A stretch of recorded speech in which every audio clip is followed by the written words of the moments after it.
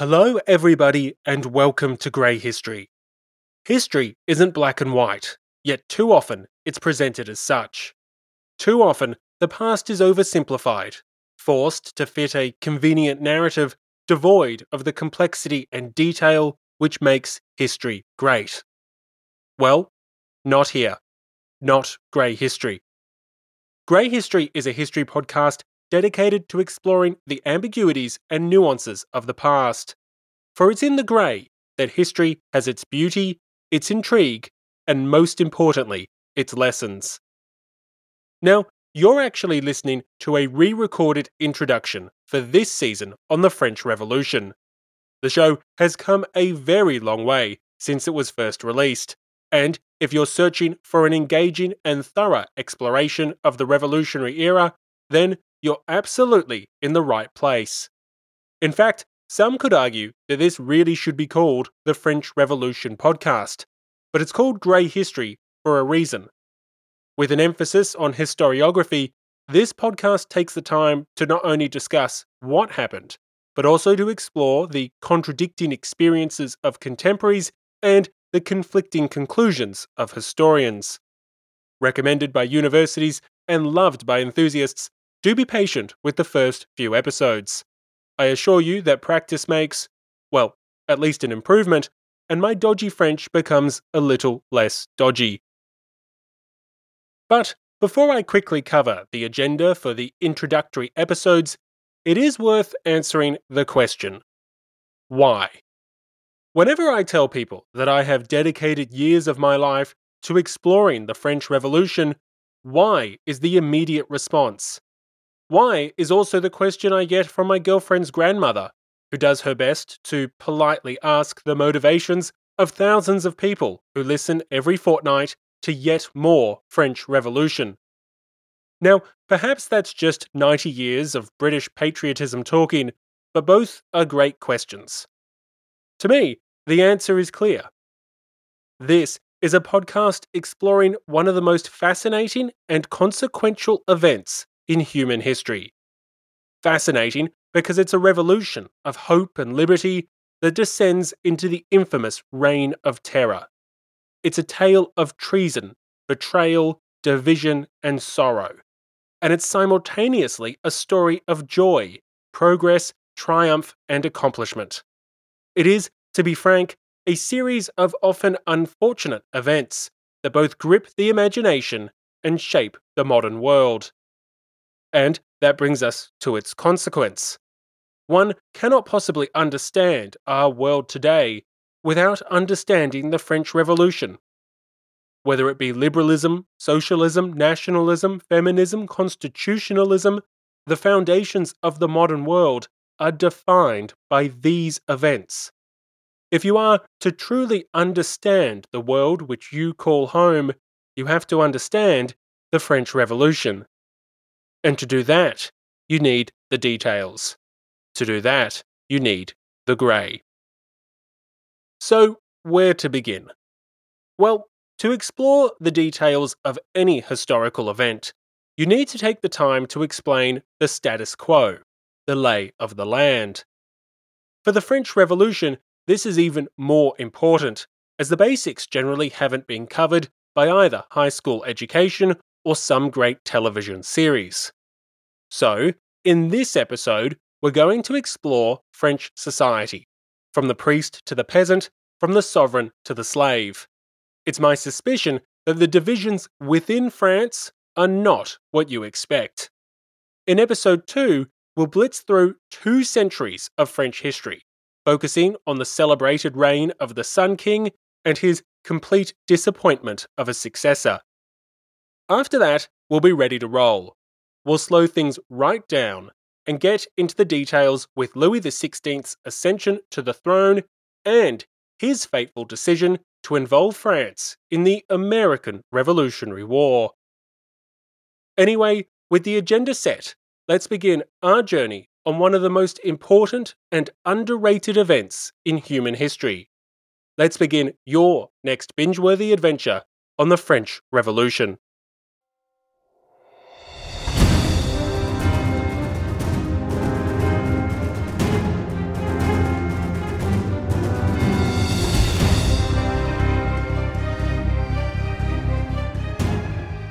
Welcome to Grey History. Episode 1, The Three Estates.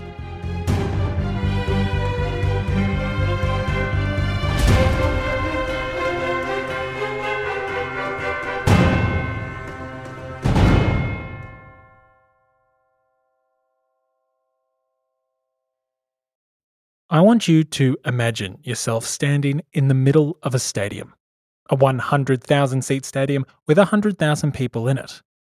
Now, to help with the visualizations, Madison Square Gardens, that's got a capacity of roughly 20,000 people.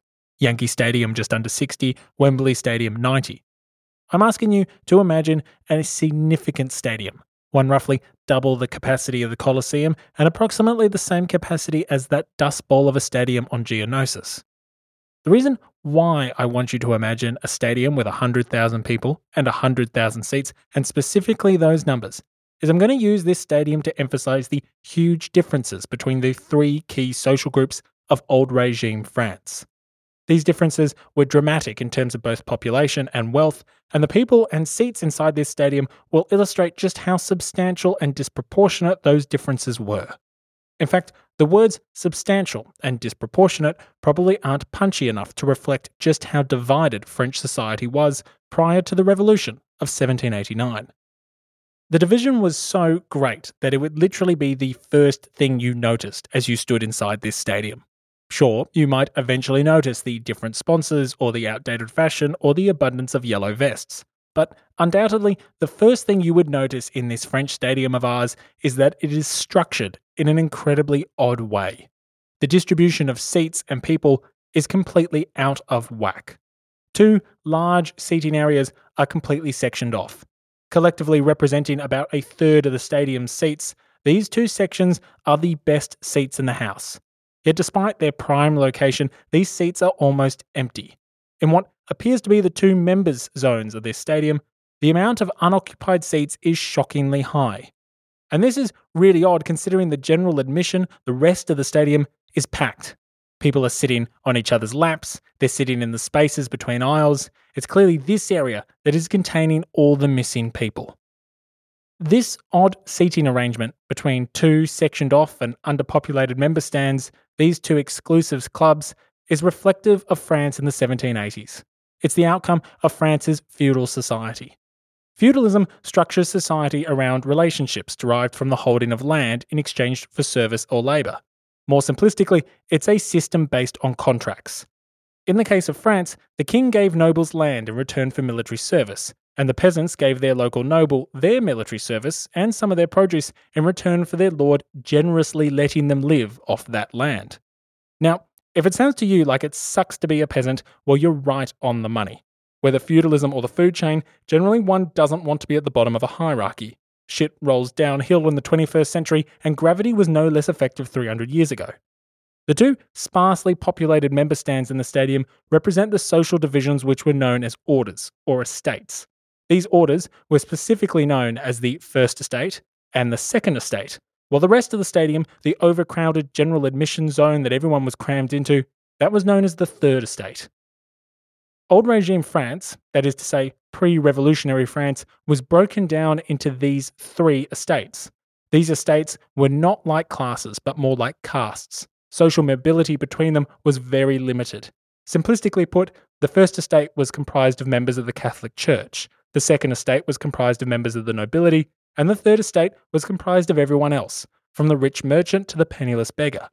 Alternatively, the divisions represented those who prayed, those who fought, and those who worked. These three estates were the foundations of France's social structure in the centuries prior to the Revolution. If they sound medieval in nature, that's because they were. Feudalism was the prominent social system of medieval Europe, and France was no exception. The First and Second Estates were known as the privileged orders, and it's not because of their preferential seating. They were known as the privileged orders because of their preferential status within the old regime. But, as we'll explore now, that didn't mean everyone in those estates enjoyed the same amount of privilege. Let's take a look at the First Order. The First Estate was the estate of the Catholic Church and was comprised of everyone from the monks and nuns of the religious orders all the way up to the impressive archbishops and higher clergy. Modern historians estimate that anywhere from 100,000 to 160,000 individuals comprised the First Estate on the eve of the Revolution. The First Estate therefore comprised about 0.5% of the French population, which was somewhere between 26 to 28 million at the eve of the Revolution of 1789. For our stadium analogy, the First Estate is represented by 500 people out of the 100,000 inside. Now, if you're thinking about this stadium, you remember that I said the two VIP areas had a small amount of people in them and a hell of a lot of empty seats. It's here that you can start to see that the two privileged orders were disproportionately wealthy in relation to their size. Despite being only half a percentage point of the population, the First Estate owned 10% of French land. That works out to be 10,000 seats in our stadium. Yet those 10,000 seats were being occupied by roughly 500 people. Just a tad disproportionate. So, what did the First Estate actually do? How did they justify this ridiculous seating arrangement? Well, besides helping the fallible seek salvation, the main thing the church did was actually help to justify the existence of the king. This goes to the very heart of feudalism. For feudalism to work, the position of the king in society needed to be sacred. Otherwise, what's to stop all the downtrodden peasants from questioning this unfair feudal hierarchy every couple of years? Thankfully, the church dealt in sacred things. With the help of the Catholic Church, the King of France ruled by a notion known as divine right. In essence, the king got to be the boss because God said so. It was his divine right to rule. The monarch was God's chosen leader, according to God's chosen voice on earth, the Pope. As a result, a codependency or an alliance naturally formed between the First Estate and the monarchy. The priesthood conferred legitimacy on the monarch, and the monarch in turn conferred power to the priesthood.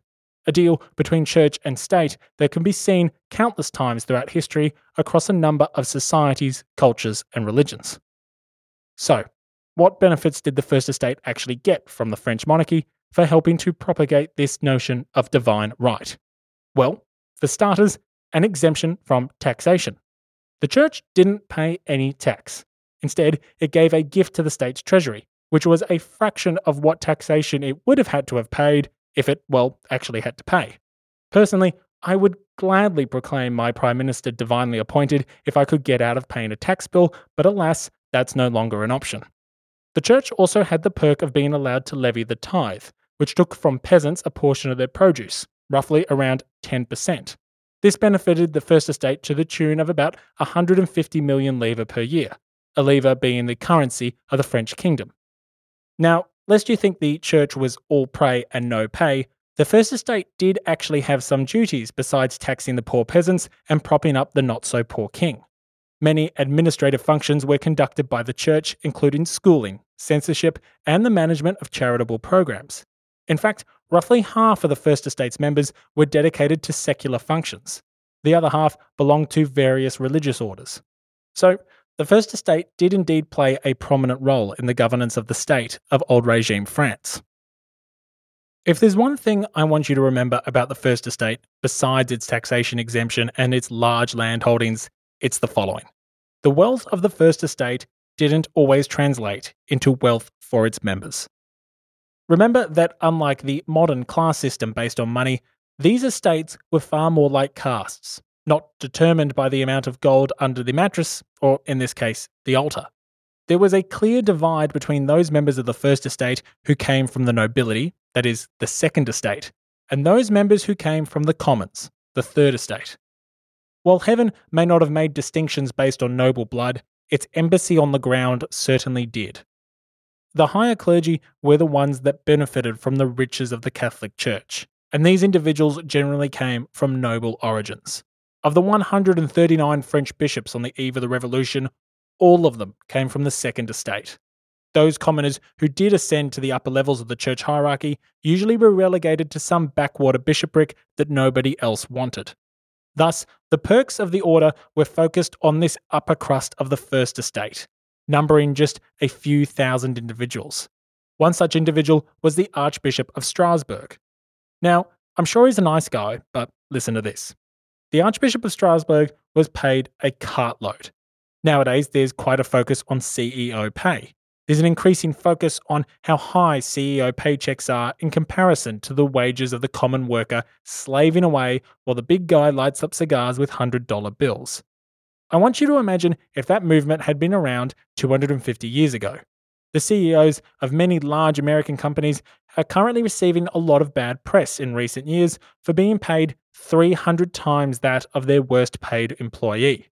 Now, this is my very first podcast and I don't want to get sued, so I'm not going to name those companies, but believe me, companies like McDonald's and Walmart are feeling the heat and I doubt they're loving it. The Archbishop of Strasbourg had a yearly income of 450,000 livres. That 450,000 livres more or less dwarfed the 750 livres a priest would earn. For those that don't consider math a strong point, that's a multiple of 600 times. 600. But it gets better. That was the minimum wage for a priest. A curé's minimum wage was 300 livres per year. That means our good mate, the Archbishop of Strasbourg, was earning 1,500 times more per year than the lowest paid curate in the First Estate. 1,500 times. Here we are in the 21st century, thinking that 300 times is bad. Now imagine how much worse it would look if that bishop was meant to be heading up charitable programs instead of running a profitable business.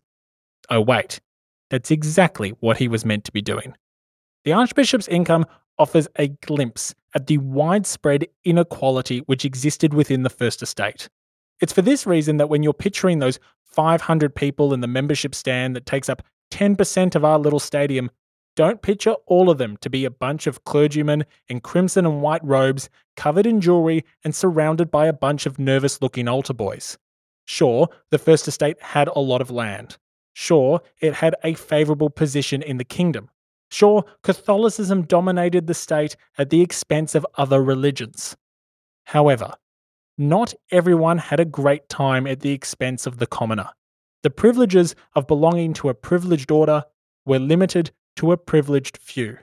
The majority of the clergy weren't much better off than those that they lived and preached amongst. That division within the First Estate will be an important reality once the sparks start to fly. The Second Estate was the old regime's other privileged order, and like the first, took up a huge proportion of French land in relation to its size. Historians debate just how many members of French society came from the Second Estate, with some suggesting the group numbered between 350 to 400,000, while others have suggested that it could have been half that. Depending on the figures you use, the nobility represented somewhere between 1 and 1.5% of the French kingdom. Like the First Estate, they owned a significant amount of property. Roughly 1/5, or 20% of French land, was occupied by this order. So, to put that into perspective, if 500 people from the First Estate are occupying 10,000 seats, then 1,000 people from the Second Estate are occupying another 20,000 seats. Like the First Estate, a significant but by no means only privilege the Second Estate enjoyed was the exemption of taxation. The progressive tax systems that many Western nations have employed in our day and age simply didn't exist. Many of the burdensome direct taxes levied on the Third Estate were not applied at all to the members of the Second. Furthermore, many nobles could also take means to prevent having to pay indirect taxes as well. It would be incorrect to say that the nobles paid no tax, but they certainly paid only a fraction of what we in the modern era would consider to be reasonable. Their justification for this exemption was a simple one. They argued that because they were the order that fought, their true blue-blooded nobility should exempt them from paying taxation. Considering that they were the ones off dying for the kingdom, they shouldn't have to pay for it as well. Of course, that suggests that only nobles fought in wars, but again, logic wasn't the medieval world's forte. In short, the nobility, like the church, paid very little tax. The perks didn't stop there. Only members of the nobility could be appointed ambassadors, hold the highest offices in the church, and command the regiments of the king's men in the armed forces. Some nobles had access to many other rights too, particularly the rural nobility. Known as seigneurial dues, many rural nobles laid claim to a collection of bespoke and at times baffling rights, which could include a monopoly on the bread oven of the village, a monopoly on the presses to process olives and grapes, and the ability to enforce levies on basic things like marriage or the transferring of property ownership. These were just some of the many privileges that the Second Estate enjoyed. Unsurprisingly, these same privileges would act as a giant bullseye for angry commoners in the coming chaos. Starving peasants and monopolies on the village bread oven don't often mix well. But before you think everything was sunshine and rainbows for the Second Estate, don't. It would be an error to think everything was dandy for every single member of this order. Like the inequality throughout the First Estate, to assume that all members of this order were rich would be incorrect. Many of them certainly were, but there was gross inequality within the Second Estate. Roughly 5,000 noble families, predominantly rural gentry, couldn't even afford a horse, a dog, and a sword, the traditional requirements for any good noble. Furthermore, roughly 60% of noble families lived in conditions similar to their bourgeoisie neighbours, that is to say, their middle-class neighbours from the Third Estate. In other words, nobility wasn't always the luxurious lifestyle of the rich and famous. Some were only surviving. I use that term liberally because of the ancient privileges they had inherited.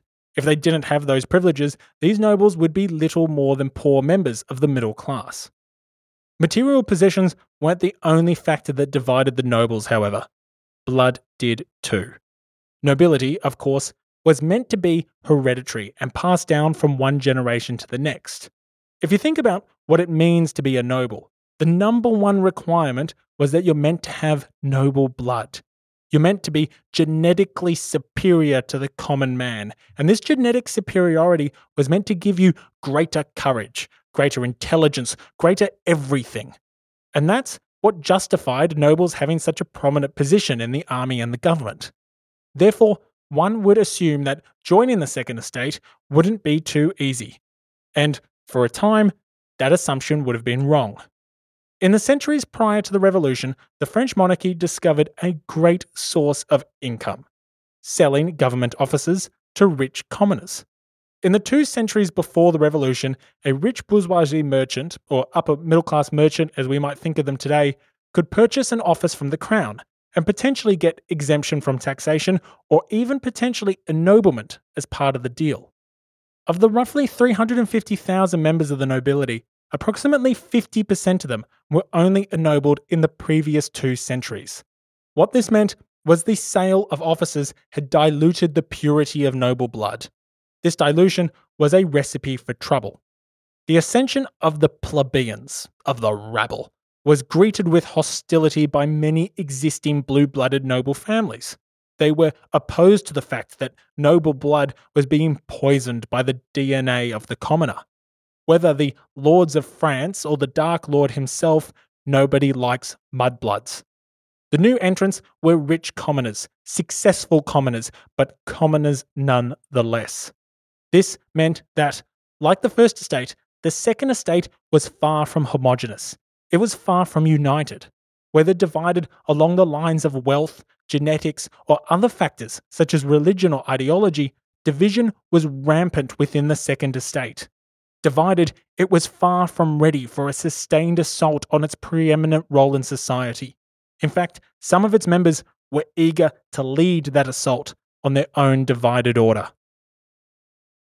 Before we talk about the Third Estate, I just want to reiterate the favoured status of the privileged orders.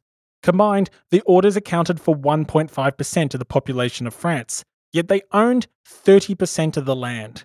In our stadium metaphor, 1,500 people have reserved 30,000 seats. Surely that's a recipe for trouble. But it's more than that. These individuals were almost untaxed. They held the highest, most powerful, and best paid positions of the government. They were granted exclusive rights which were detrimental to the common man, and they were often exempt from the laws which affected the common man. Every aspect of French society was not only designed to protect their share of the stadium, but it was designed to make their share of the stadium better. The best seats, the best beer, valet parking, no lines in the bathrooms, undercover areas, ample legroom, strippers, caviar, French champagne, the Lord of the Rings trilogy on loop. Pick your poison, name your desire, these seats catered to it. The two privileged orders had everything going for them. Or at least, that's what commoners thought. As we discussed, it wasn't all sunshine and rainbows for its members, but from the outside looking in, that's exactly what it looked like. Nevertheless, the two privileged orders were the status quo which had existed for centuries in old regime France, and indeed medieval Europe as a whole. Despite having existed for centuries, this system of entrenched privilege would be completely dismantled in a matter of years, and the vast majority of which would be completely removed in only a couple of months. When the hierarchy of feudalism was turned on its head, these privileged individuals would be given a choice: accept the New World Order or fight for the old. Some chose the former, many chose the latter, some even tried to do both.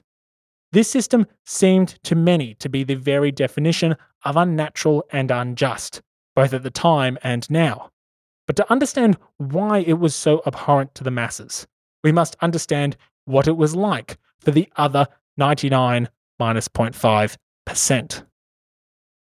The third estate encompassed everyone that was not in either of the two privileged orders.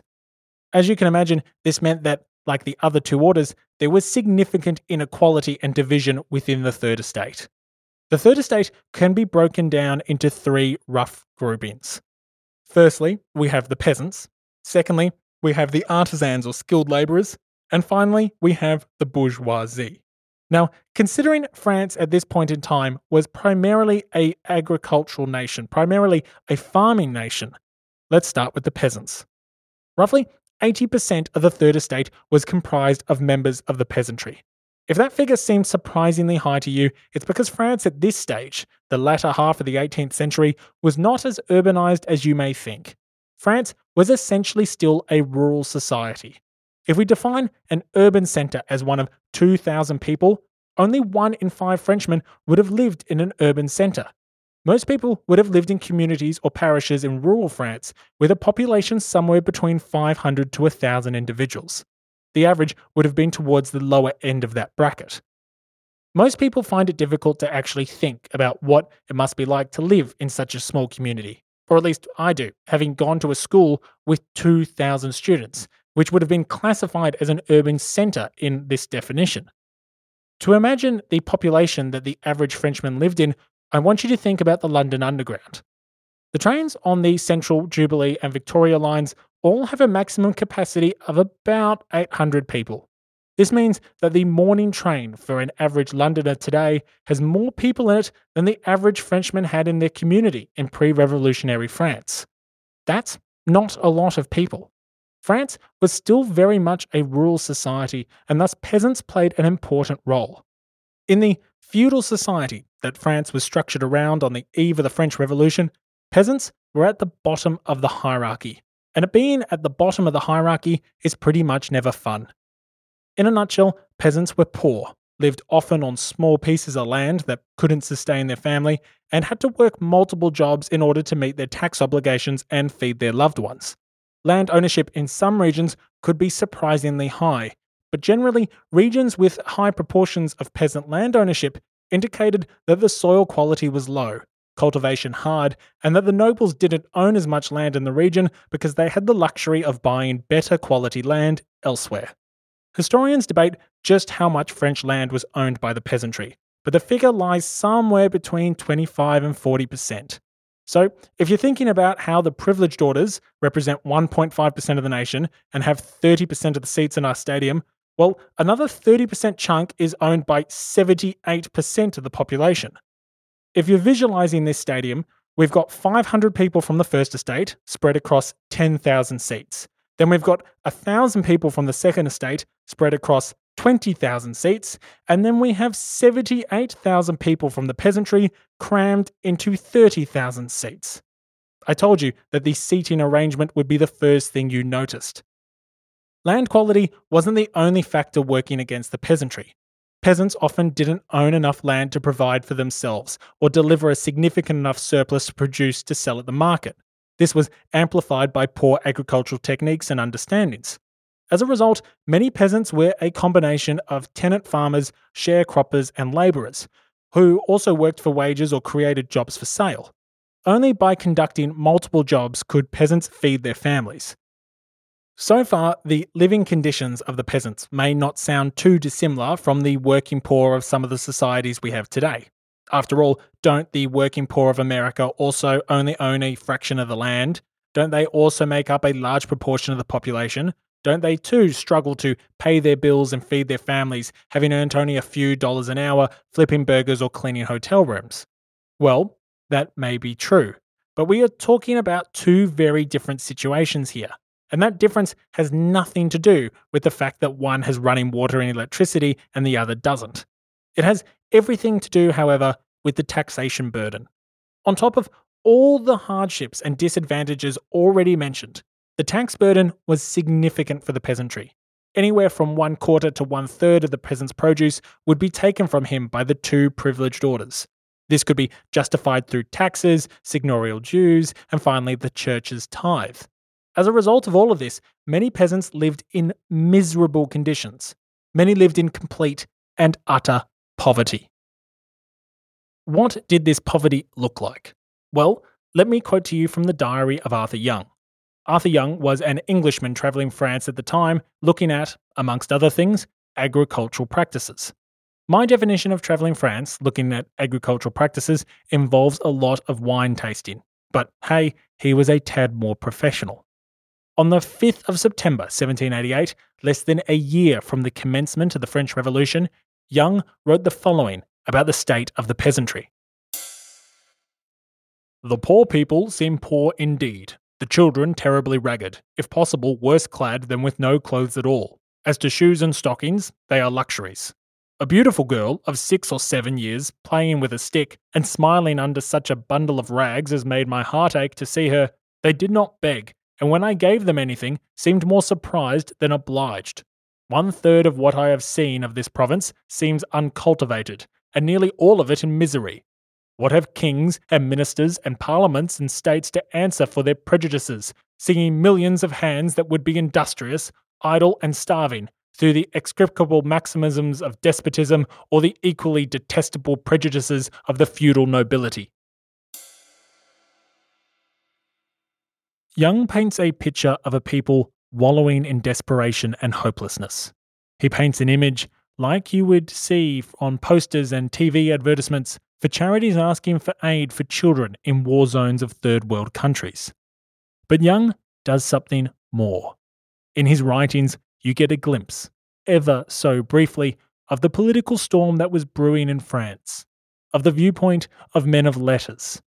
His attacks on despotism, on feudal nobility, these offer a glimpse of what was to come. Having drilled into you that France was still a rural nation, let me now say that France at this point in time was much more urbanised than many other European states. 8 cities existed with more than 50,000 people, with Paris being the largest, at around 650 to 700,000. It's in these cities that we find most of the members of the second of the 3 main social groupings of the Third Estate, the artisans. These craftsmen and labourers lived only slightly better lives than the peasants in the countryside. In normal times, urban workers spent somewhere between 40 to 60% of their income on bread alone. Despite Minister Turgot's attempts to introduce reform in the early years of the reign of Louis XVI, urban workers had few rights granted to them by law. According to a Parisian who worked in the printing press industry, workers, robbed of their ability to choose employers to a large degree, were no better off than the slaves of Algiers or the blacks who are used to work on sugar and indigo on the islands. The islands that this Parisian worker refers to here were the French colonies in the West Indies. We are still in the age of empires after all. Now, we'll talk about what happens to the slaves in the French colonies during the Revolution, but I must say that I don't think for a moment that the artisans of Paris were on anywhere near the same level of terrible working conditions than the slaves on the Caribbean islands. Nevertheless, they were still terrible. They lived in cramped districts, could barely afford their living costs, and were treated poorly by both the nobility and the wealthy bourgeoisie they worked for. It's these skilled labourers and artisans that make up the famous sans-culottes of the French Revolution, and this group will be extremely important in determining its direction and its radicalism. Finally, there were the bourgeoisie, or the middle class. Lawyers, merchants, financiers, doctors, clerks, a range of professions made up the upper crust of the Third Estate. These individuals lived much better lives than the peasants or the artisans. As a result of their lifestyle, their grievances with the old regime were not primarily economic in nature. Instead, the grievances of many of the bourgeoisie at the time of the revolution were social. In the last few decades, the ability of the Third's upper crust to climb the social ladder had been inhibited. Once upon a time, the rich members of the Third had been able to buy government offices.